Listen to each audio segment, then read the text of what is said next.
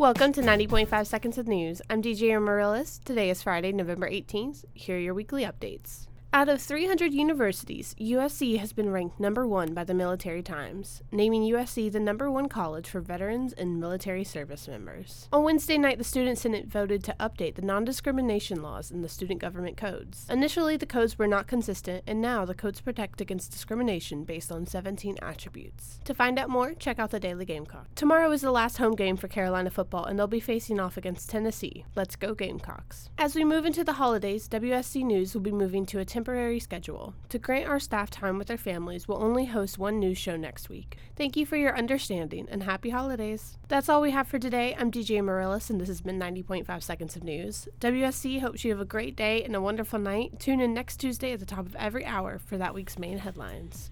See you next week.